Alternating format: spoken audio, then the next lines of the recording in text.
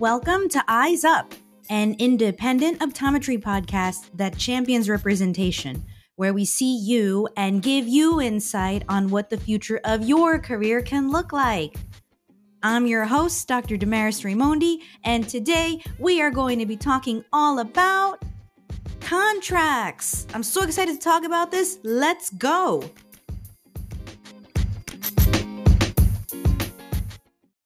I have been a practicing optometrist for 5 years now, so I've seen it all, from the very good to the very bad.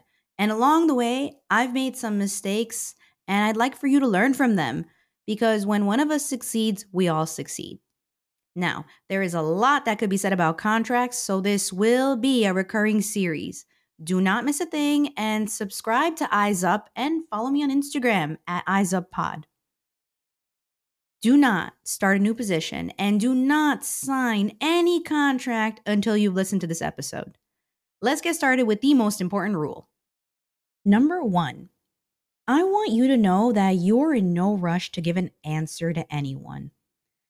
They need us more than we need them.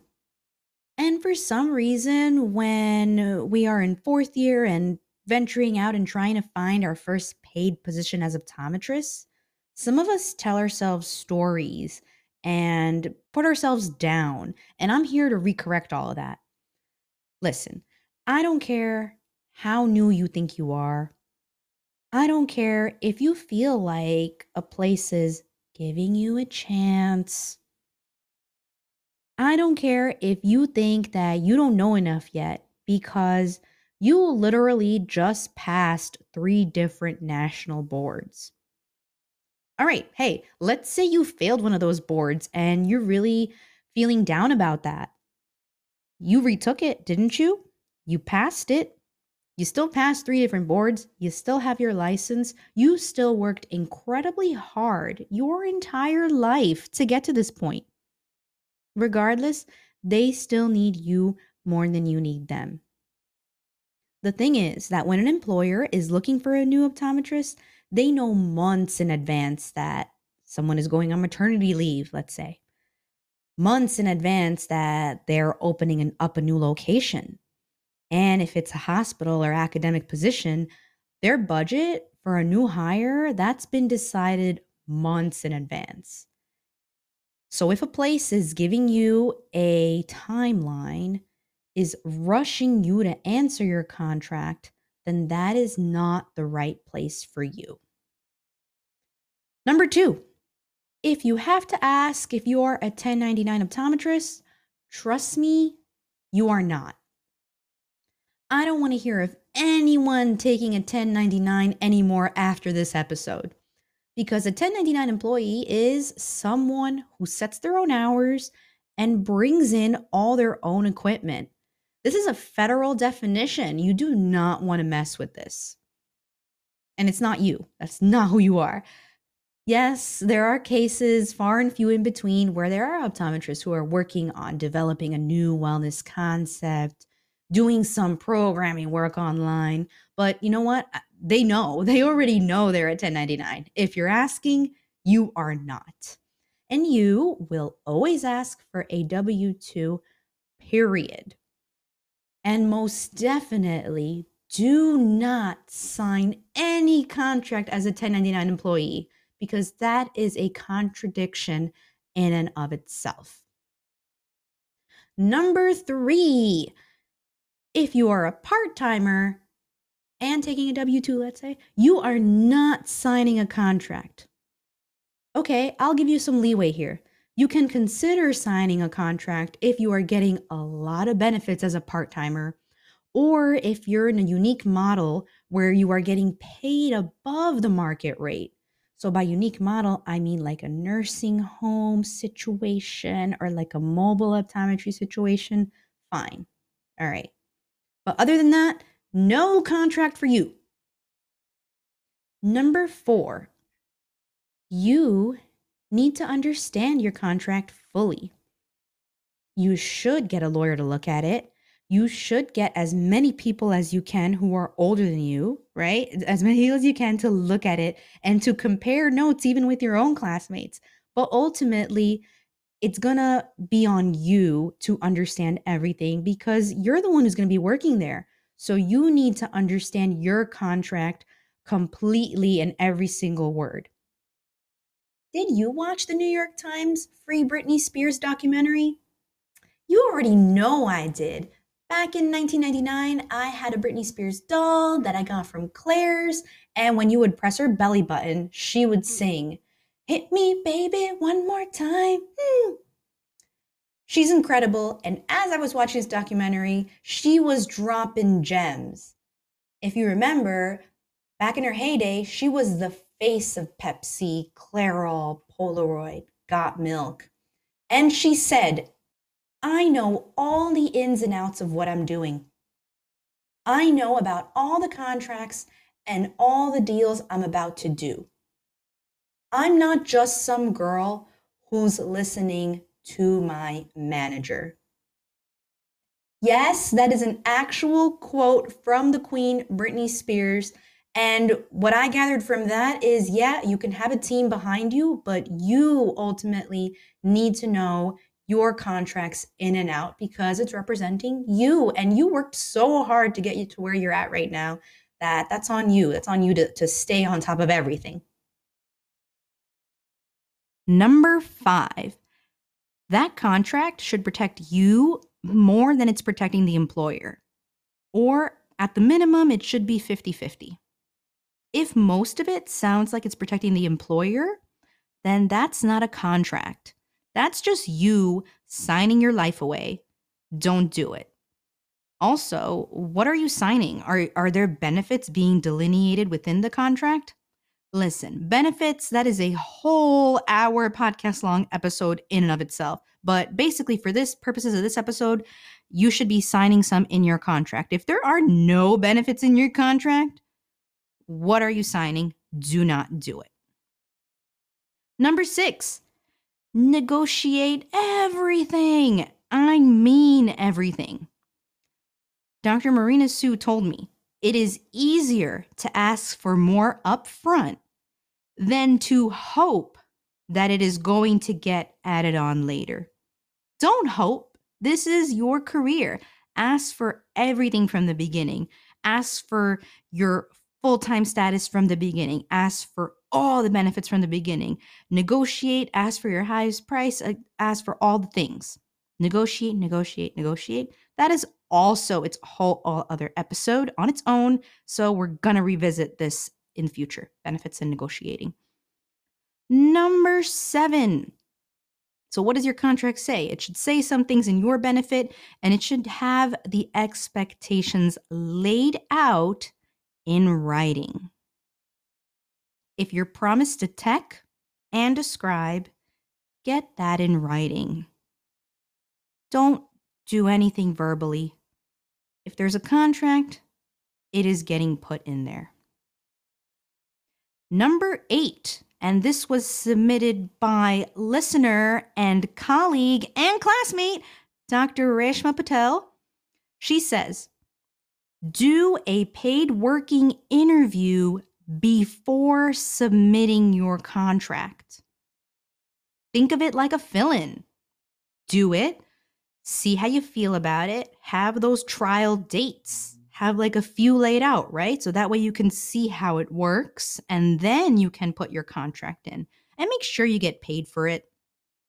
And when you think about it that way, when she brought up this tip that I should share with all of you, I realized I actually never did a paid working interview, and I almost did one once.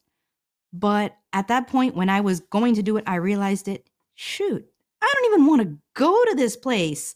Like, I wasn't even willing to do a one paid day working interview because it wasn't worth it for me. And knowing that I had that buffer between that and accepting the position, I was like, great. So always try to figure out if you can do a paid working interview. And if you already feel like you don't even want to do that day, then you got your answer there, whether you should take the job or not. And this is important because, again, like back to the earlier point, sometimes we can feel obligated to take on positions, or we may feel rushed, or for some reason, oh, this is an amazing opportunity. It would be dumb for me not to take it. But you know the answer for yourself. And this is the awesome thing about optometry. It can be whatever you want it to be. So don't go off of anyone else's expectations. Don't think that you have to accept something just because on paper it looks like a dream position. If it doesn't feel right for you, it isn't. Number 9, this was submitted by our resident copy editor and colleague and dear friend, Dr. Sarah Hashmi. Do not accept any restrictive covenant in that contract. Now, what is a restrictive covenant? Well, I have found definition for all of you. It's also known as a negative covenant, and it's any type of agreement within a contract that restricts in any way. So what we don't want is that we don't want unrealistic non-compete agreements. Yeah, you shouldn't go into a contract thinking that you're going to leave, but at the same time, you want to protect yourself if that happens. You don't know what's going to happen. Your first job is not going to be your last job. So be prepared for that. Like a prenup, right? But even more important because it's your career on the line, right? Because that's what you're always going to have. All right. If you're within a private practice setting and you're getting employed by another OD owner, fine. You can kind of be okay with the non-compete, but it's got to be reasonable. And you have to keep it to a very, very small radius. Even if it's rural, what are you going to do? Move? No. Stick to it and get that in writing and get it edited out and fixed and negotiate that. No restrictive covenants. And number 10, this is my biggest contribution to this awesome list of Optometry Contracts 101. So you went through all the 9 previous steps. You told everybody that you know and their mom. You went to your mentor. You went to your classmates. Everybody looked over your contract. All right, so you got all these questions. You're ready to negotiate. You address these questions to your employer. Number 10 is, how is your employer addressing these questions that you have of your contract? What are they telling you? Are they replying on time? Is it another optometrist themselves who is the one who's answering your questions? Is it a specific HR department? This is important because how they reply and interact with you in this initial exchange is everything. And you got to know your worth. And you're in no rush to answer them. So that's kind of when they'll reveal what they're thinking. I looked back on my very first contract when I first started out, and I made all the mistakes above. It was a 1099 position. Should have never taken that. I was given a contract for a 1099 position. I should have never signed that. The contract had no benefits. It literally says this contract does not entitle the employee to any benefits. Literally said that. Nothing was written. No bonus structure was written in there. Nothing. And you know what? For some reason, this is what happened to me. I saw this contract. I read it over. I sent it over to my mentor at the time, Dr. Dawson, who we also got an episode with. Go hear it. Home is where the practice is with Dr. Dawson. And she read it. A lot of my other friends read it. And we came up with these questions that we wanted our employer to answer. I sent these questions to my employer. I checked off everything that I said to my to-do list. And when I looked back now in my emails, we had a back and forth with this employer. And when I wrote these questions, do you know what happened after? I got no reply. There is no history of a written reply to my 10 or so odd questions to this contract.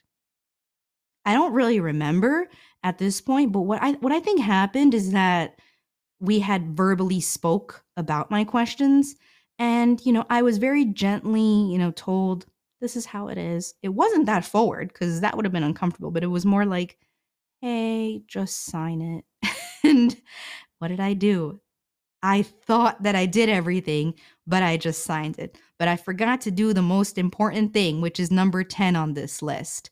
to pay attention to how your employer is following up your questions. Because needless to say, that did end up becoming an issue later on. So I'm realizing this, and I want you to realize this. Learn from my mistakes. You can always reach out to me. I'm trying to find a way, if you're not comfortable reaching out about your problems, to trying to figure out how to do like an anonymous submission. I would love to go over things with you. Reach out to someone. Reach out to even an old supervisor. You know, we want to help you, but we don't know that you need help. And we all want to be that support system for you. So learn from my mistakes. Listen to this episode again. And if this episode hit a nerve with you, you know, share it with a friend. Leave me a rating and review, and please do my podcast survey.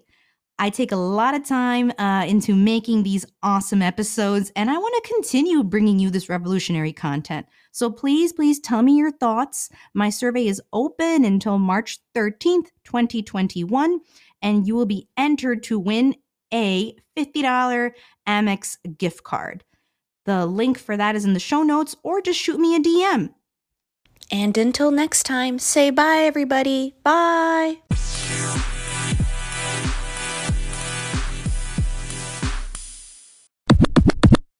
Hey, you still there? So if you are, I have a little surprise for you. I am singing a few Britney Spears acoustic unplugged covers coming right at you. Hashtag free Britney. My loneliness is killing me, and I must confess, I still believe, when I'm not with you, I lose my mind. Give me a sign. Hit me, baby, one more time. I think I did it again. I made you believe we're more than just friends. Oh, baby, it might seem like a crush, but it doesn't mean that I'm serious. But to lose all my senses, that is just so typically me. Oh, baby, oops, I did it again. I played with your heart, got lost in the game. Oh, baby, oops, you think I'm in love, that I'm sent from above. I'm not that innocent.